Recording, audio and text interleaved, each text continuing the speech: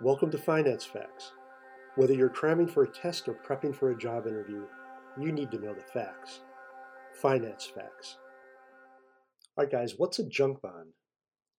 Generally, when we talk about junk bonds, we mean high yield or non investment grade bonds. Recall the ratings agencies will assign credit ratings to issuers of debt and debt securities.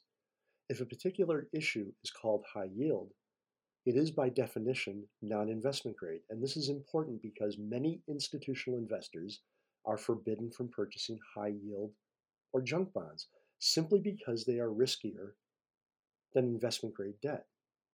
Since these issues are higher risk, they must carry a higher reward, otherwise investors wouldn't purchase them. And here's a little secret. With my own money, I only purchased junk bonds. I like the high coupon and I like the high monthly income.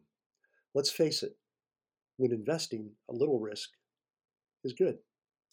Thanks for listening to Finance Facts. My name is Dave Coker.